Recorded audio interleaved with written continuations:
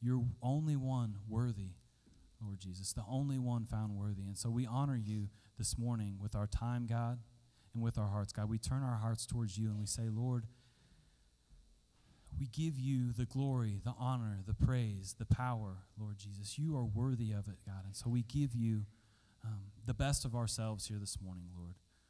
Would you guide us and lead us in all things? Lord, would you open our hearts and our minds to what you have to say to us this morning, God? We want to be changed by your presence. We want to be changed by your Holy Spirit, by speaking to us this morning, God. God, we love you, and we recognize the love that you have for us as well. That's in your name we pray. Amen.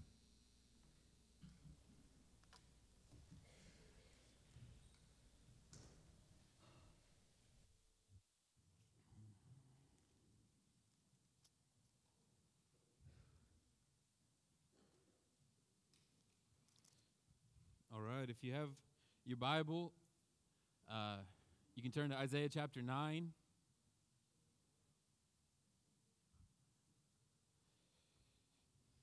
We're going to start a new series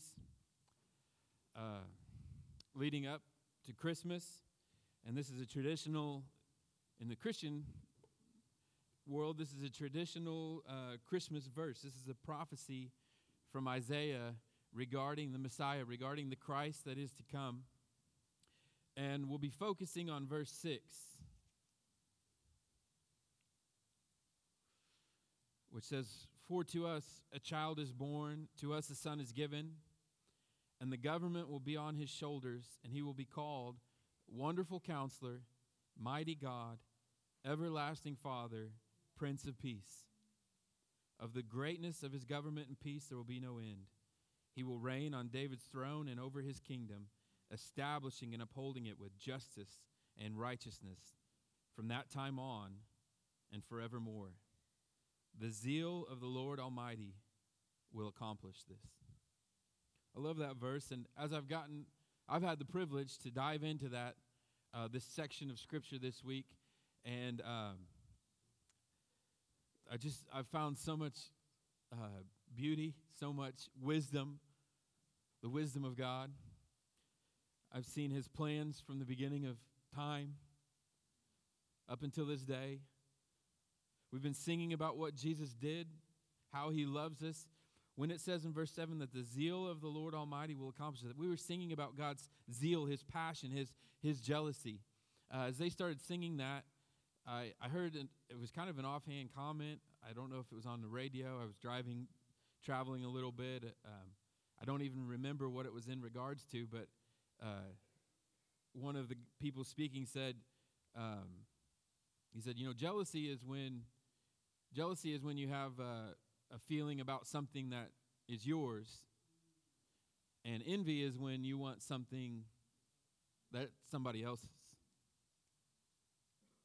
Jealousy is when you want something that's yours. And when it says that God's jealous for us, Christ died to ransom us, to purchase us into God's family. We were once far off. We were once enemies of God. And when God is jealous for us, he wants what is his. He wants our heart. It's improper for our heart to be anywhere else.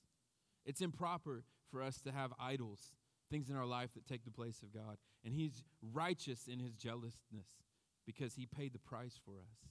He created us. He ransomed us. He purchased us.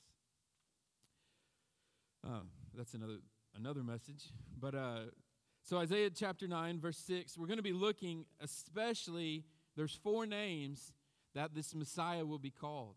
And so we're going to have 4 messages on these names.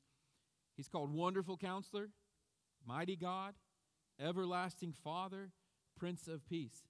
And I imagine that this verse, if I was someone who didn't know about Jesus, if I was reading the Bible from beginning till here, from Genesis to here, I would be confused, I believe. Right? Okay, there's a son, a child that's going to be born, a son that's going to be given. That's not so confusing. The government will be on his shoulders, so that's cool. He'll be called Wonderful Counselor. Okay? Mighty God.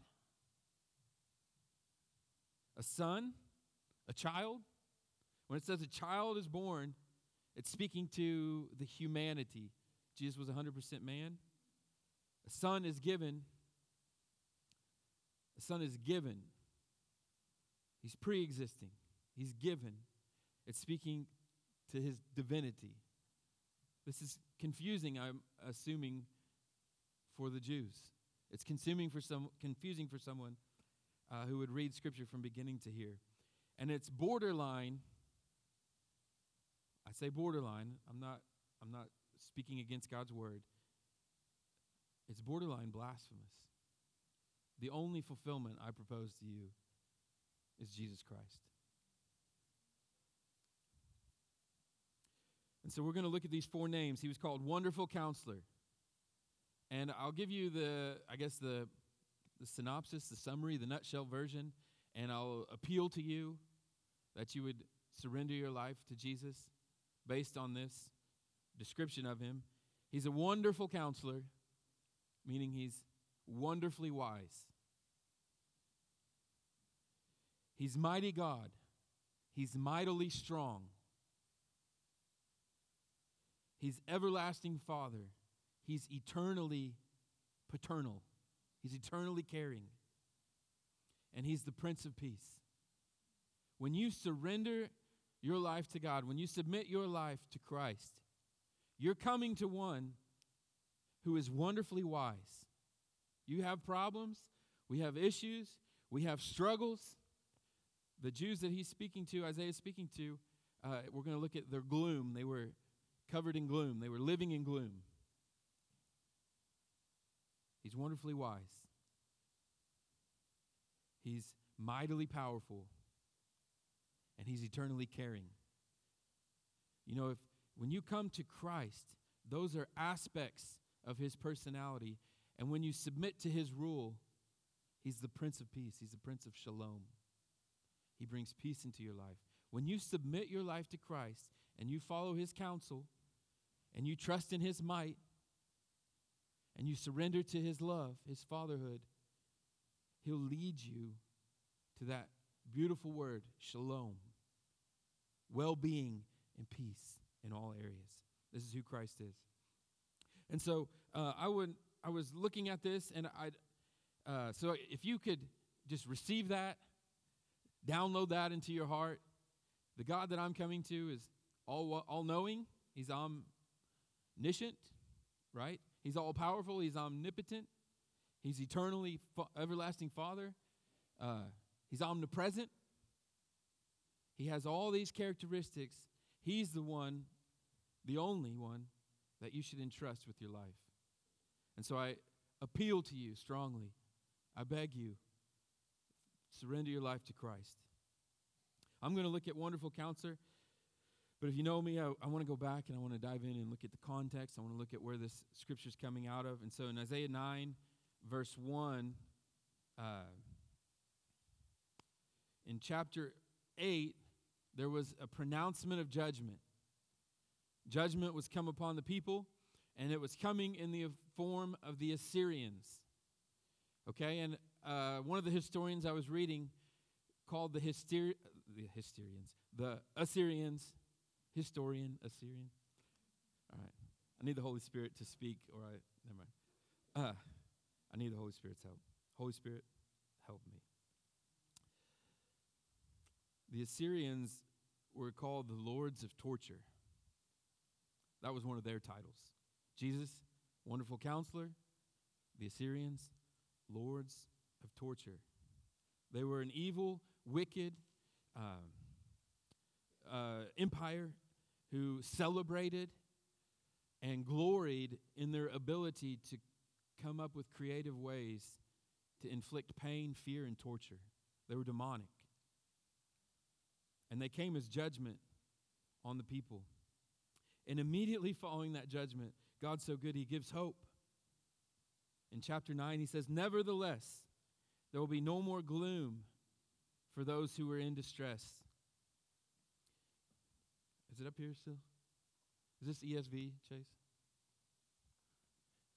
"But there will be no gloom for her who is in anguish. In the former time, he brought into contempt the land of Zebulun, the land of Naphtali, But in the latter time, he's made glorious the way of the sea, the land beyond the Jordan, Galilee of the nations. That's Isaiah 9:1. He took them, what God is doing. So I want to answer 4 questions. What is God doing? How is God going to do it? Through whom? Who is going to do it? And why is he going to do it? Okay? So hopefully I'll answer those questions for you. So this is what God is doing. He's taking them from gloom to glory.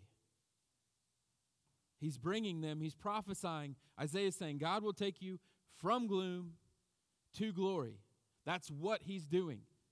In verse 6 it says, the government will be on this child, the son. The government will be on his shoulders. And we're going to look at what kind of government that is. So in verse 2 it says, the people who walked in darkness have seen a great light. Those who dwelled in a land of deep darkness, on them light has shone. You have multiplied the nation. This is what God's doing. You've increased its joy. They rejoice before you. Can go on. Am I challenging you? Can we go to verse 3? Verse 4? As with joy at the harvest, as they are glad when they divide the spoil. For the yoke of his burden, the staff for his shoulder, the rod of his oppressor, you've broken as on the day of Midian. For every boot of the tramping warrior in battle tumult and every garment rolled in blood will be burned as fuel for the fire. This is what God is doing. He's taking the yoke, the rod, the staff, and he's breaking the oppression. And it says in verse 4, as the days of Midian. All right, when I came to that, I thought, days of Midian. Days of Midian. I want to know about these days of Midian, because that's the what. God is breaking the oppression. He's bringing joy. He's bringing a great light. I want to know how he's doing it. He's doing it as the days of Midian. In Judges chapter 7, we have a story. You can read it later. It's a story of Gideon. Okay? You may know this story where God whittles down Gideon's army, essentially from 20,000 to 300. Okay? And keep in mind, we're talking about Jesus is the wonderful counselor. All right? So when you hear about the wonderful counsel of God, it may not look like what you think. It looks kind of like the days of Midian, the story of Gideon, where you take your army from 20,000 to 300. Scripture tells us that God said, my ways are not your ways. My thoughts are not your thoughts. And in fact, the weakness of God is stronger than the strength of people, of man. The foolishness of God is wiser than the wisest wisdom of man. And so how is God doing it? It's as the days of Midian. And essentially, the way that Gideon defeated the Midian army is God whittled his army down piece by piece. There's wonderful counsel there, and it seems odd. And he has a test, and then every time he puts his army to this test, he eliminates a large portion of the army until he has 300 men to face the vast army. And they surround, you can read the story in Judges 7. Essentially, and this is what this blew my mind when I read this, so I hope this is deeply meaningful to you. They surrounded the camp, 300 men. They surrounded the camp. They had jars, right? And they had torches, and they had trumpets. All right? So they had jars, torches, and trumpets. And with a mighty yell, they broke their jars, they held aloft their torches, and they blew their trumpets. And the army was in disarray, and fear came upon them. It says the Lord did it. The people obeyed, but the Lord did it, right? And the army turned on itself, and basically they slaughtered themselves. They fought against themselves, and they scattered and were chased off, and the enemy was defeated. Okay? And I hope I can connect these dots for you here because to me, we know Isaiah 9:6, we know this is about Jesus, but he's saying he's going to do a thing that includes his son, includes this child that will be born, who has these names, but it'll be similar, the strategy will be similar to the days of Midian. He's breaking oppression, he's bringing light. In fact, if you look at Matthew chapter 4, I brought my little Bible today, so I got the little words and the little pages. In Matthew chapter 4, after John was arrested, Matthew 4:12, when Jesus heard that John had been put in prison, he withdrew to Galilee. Leaving Nazareth, he went and lived in Capernaum, which was by the lake in the area of Zebulun and Naphtali, to fulfill what was said through the prophet. Land of Zebulun, land of Naphtali, the way of the sea beyond the Jordan, Galilee of the Gentiles, Galilee of the nations. And the people living in darkness have seen a great light. On those living in the land of the shadow of death, a light has dawned. From that time on, Jesus began to preach. And what was his message? Repent, for the kingdom of heaven has come near. The government that God is prophesying through Isaiah about is the kingdom of heaven. The government that will be on this son's shoulders is the kingdom of God. All right? And we're going to look at our response to the kingdom of God when it comes near. We're going to look at that shortly. And so Isaiah is saying, to this land, this is in the southern portion of Israel. These were the people that were closest to the Assyrians. And when you look at the Assyrians, they were cruel. Historians called them lords of torture. And in fact, the hated Samaritans are a direct result of the intermingling of Israelites and Assyrians. Samaritans were basically people whose ancestors were half Jew, half Assyrian. And that speaks to the animosity. But Jesus comes to them, and this prophecy written hundreds of years before is fulfilled in their hearing. When Jesus said the kingdom of heaven is near, those who knew the Old Testament, they know where they live. They know what's happened historically. They know the prophecies that are spoken, and they would look at this Jesus, and I believe there was cognitive dissonance in this verse. This verse is like if you had a Jewish mind, I think this verse would stick in your brain and give you all kinds of problems, give you all kinds of questions. And then you look at the life of Jesus, and you have some serious questions to answer. Okay, so the what? God is establishing a government. He's bringing a son that will be born, a son that will be given, a child that will be mighty God, an everlasting Father. It's confusing. And he's doing it in a manner similar to what he did in Gideon. Okay, so Gideon's time, they had jars, they had torches, and they had trumpets. And we also know that of this kingdom, of its increase, there will be no end, right? Of the kingdom of God, this kingdom, of its increase, there will be no end. Church, I think our role has to do with jars, torches, and trumpets. All right? I feel like this is a word from the Lord. This is directly from Scripture. You know, in 2 Corinthians chapter 4, get my little Bible with my little pages, and I'm going to turn there. You can too. 2 Corinthians chapter 4. Paul is talking about the church. He's talking about the role of the apostles, the role of Christians in this world. And he gives us a word picture to help us understand how our lives are to be considered in this spiritually historic season that we live in. And he says in 2 Corinthians 4,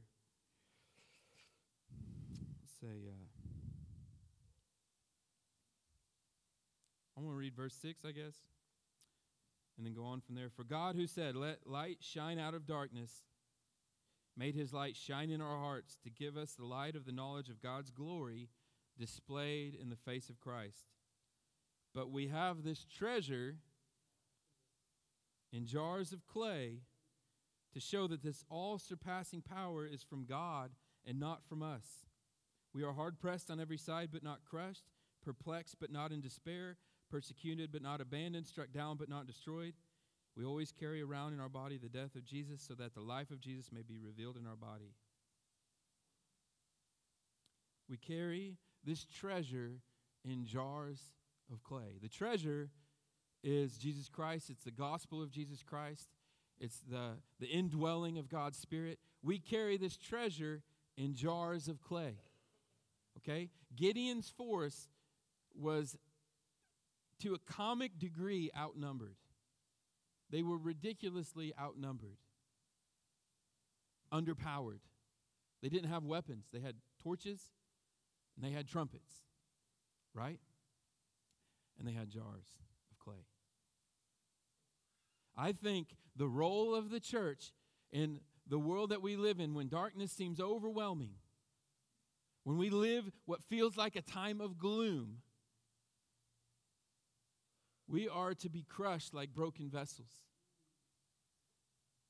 We are to allow our lives to be broken.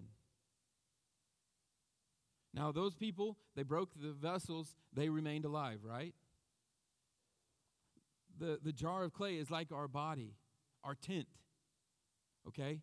Our soul, our spirit is sealed. But we can submit ourselves to being broken before the world in a way that we will remain vibrant and alive. We can humbly allow our lives to be broken. And it signals a victory. It begins a victory for Christ. They had jars of clay. They had jars that they broke.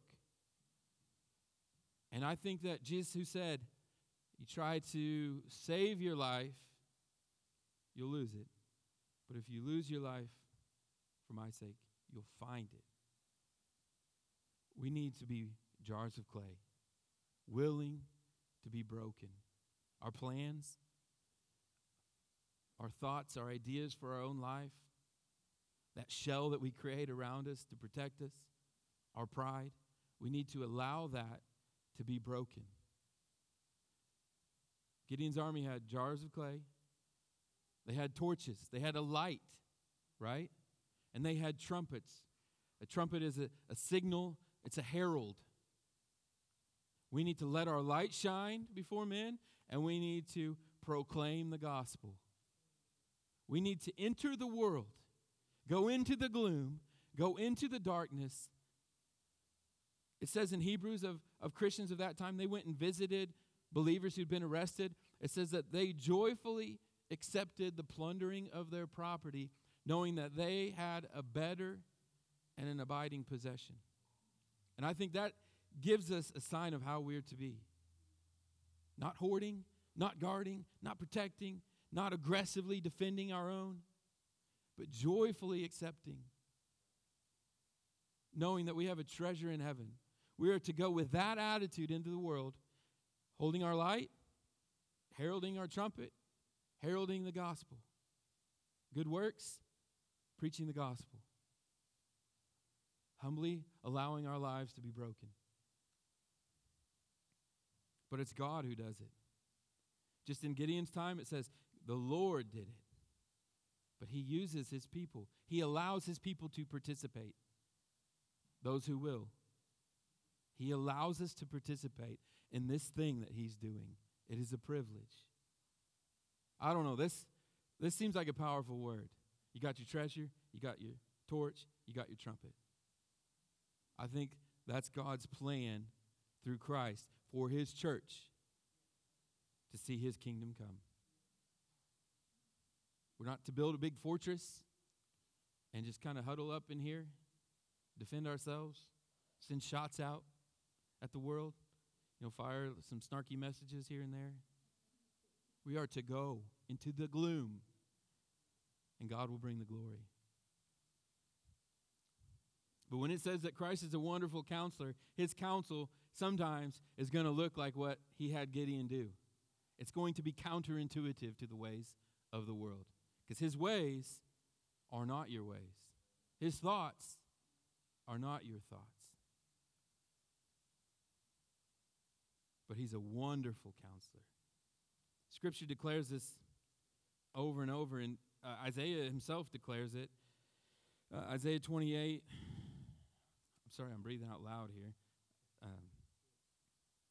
I've got the NIV, but I like the ESV sometimes.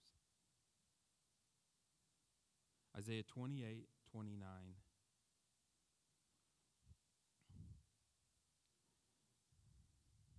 Says, this also comes from the Lord of hosts.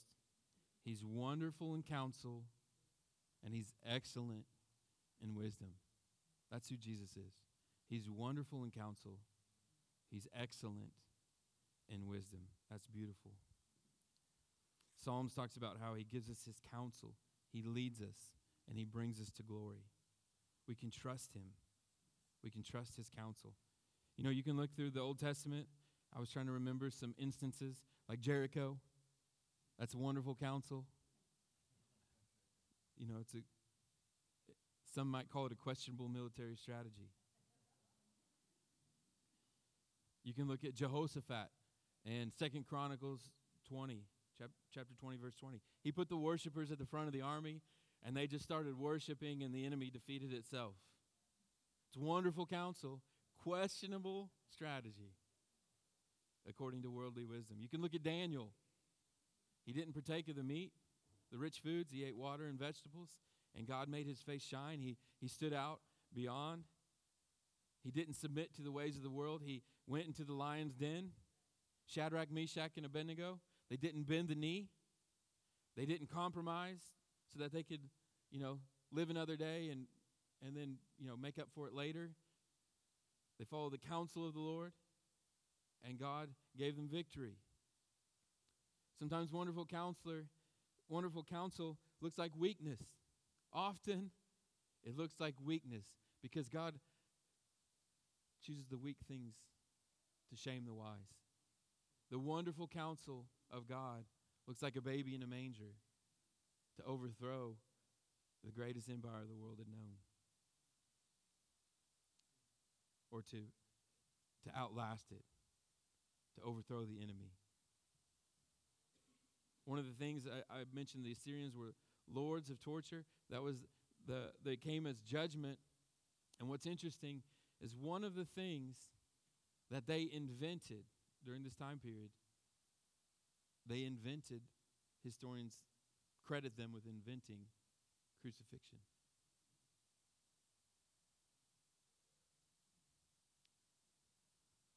And so even in that judgment, even in the worst devising of the what do you want to call it, the cooperation of man and demons, they invented their destruction. When Scripture tells us that we're more than conquerors, that's what it's talking about. It says that in Isaiah 9, that their boots, right, their robes, everything that the oppressors wore was burned as fuel for the fire. The instruments of the oppressors are used not only for their destruction, but for our benefit. And the Assyrians that came as judgment invented crucifixion, which the baby, the son, the child that Isaiah is prophesying about will go to that very cross. And in that seed of evil, God is still working to destroy evil. We're more than conquerors. That is the wisdom of God. The weakness of God. A baby in a manger. A God on a cross.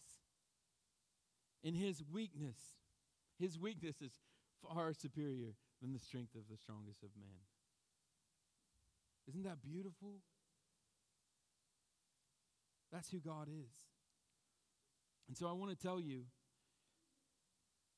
in this passage, God is telling the people, I will move you from gloom to glory. But you're going to need a wonderful counselor. You're going to need advice. You You need a path. You need a way out of there. And that way is Jesus. In God's Word, through the Holy Spirit, He has the answer for the problems that you're facing. He has a name for your pain. He has a name for your pain.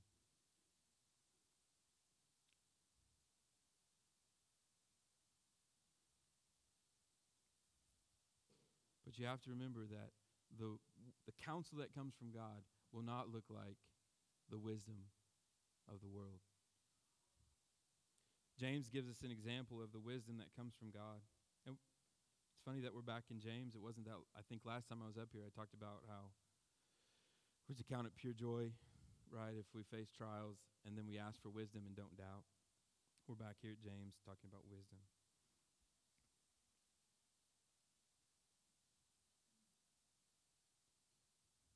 James 3:17 says,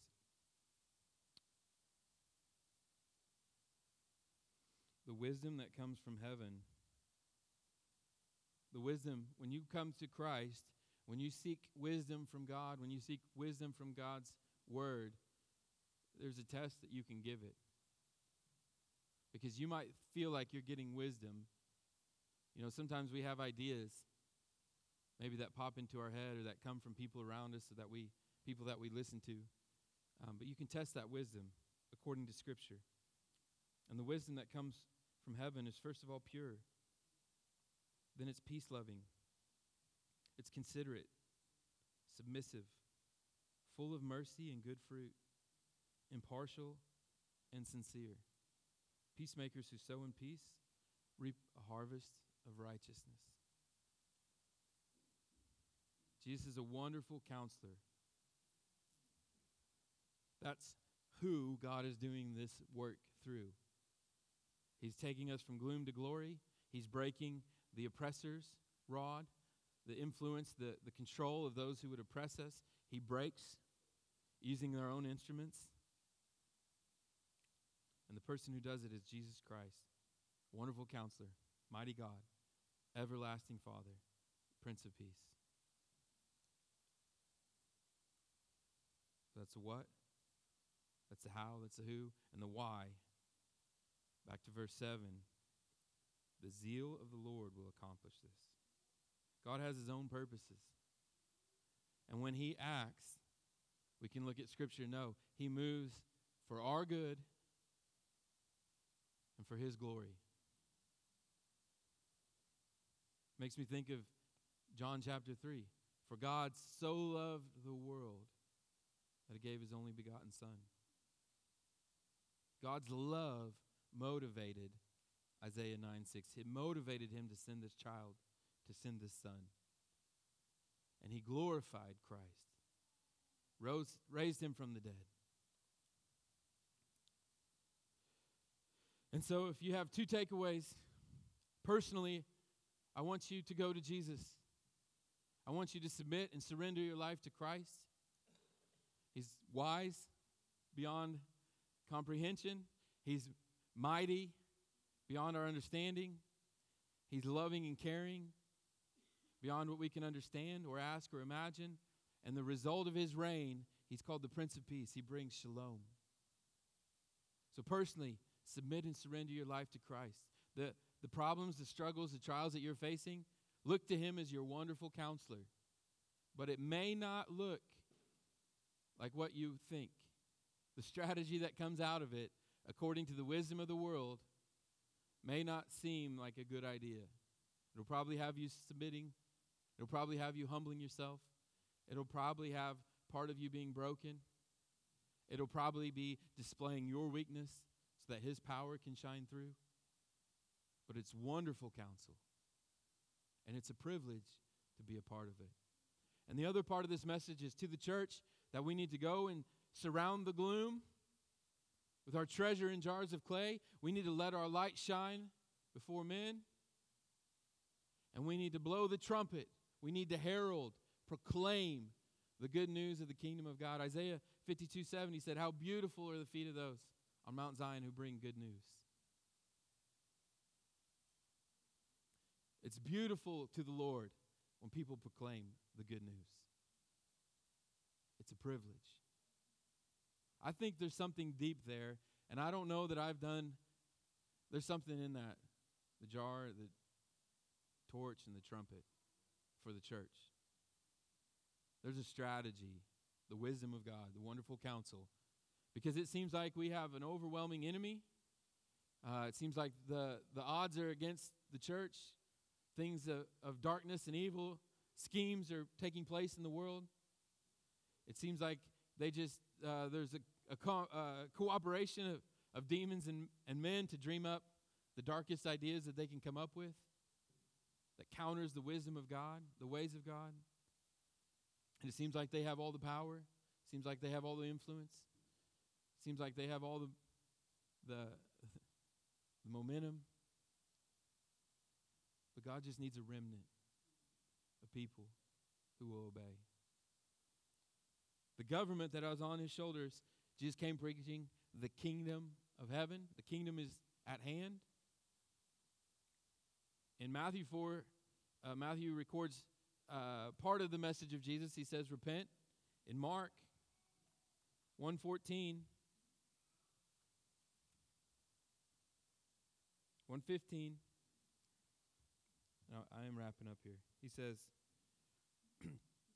after John was put into prison, Jesus went into Galilee proclaiming the good news of God. The time has come, he said. The kingdom of God has come near. Repent and believe the good news.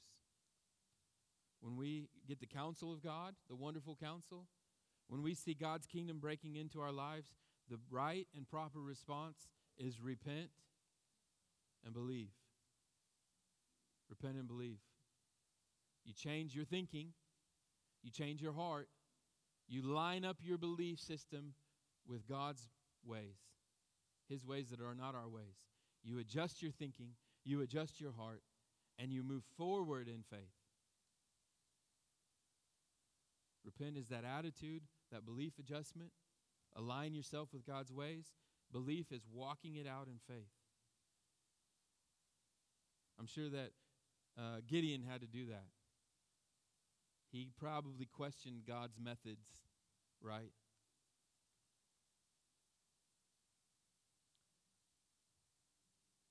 But ultimately, he trusted God's motive, and he knew the one he'd entrusted himself to, and he obeyed.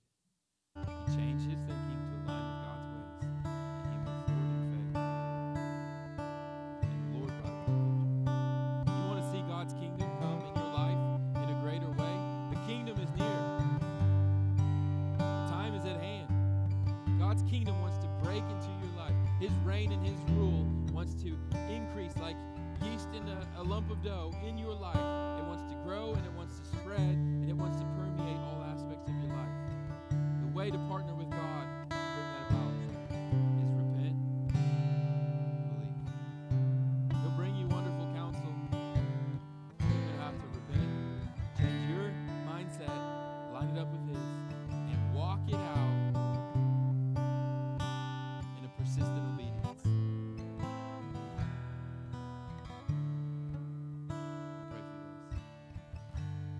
Well, Jesus, you got me excited about this, and I'm not sure how well I did communicating it. But I pray that your church would be stirred up.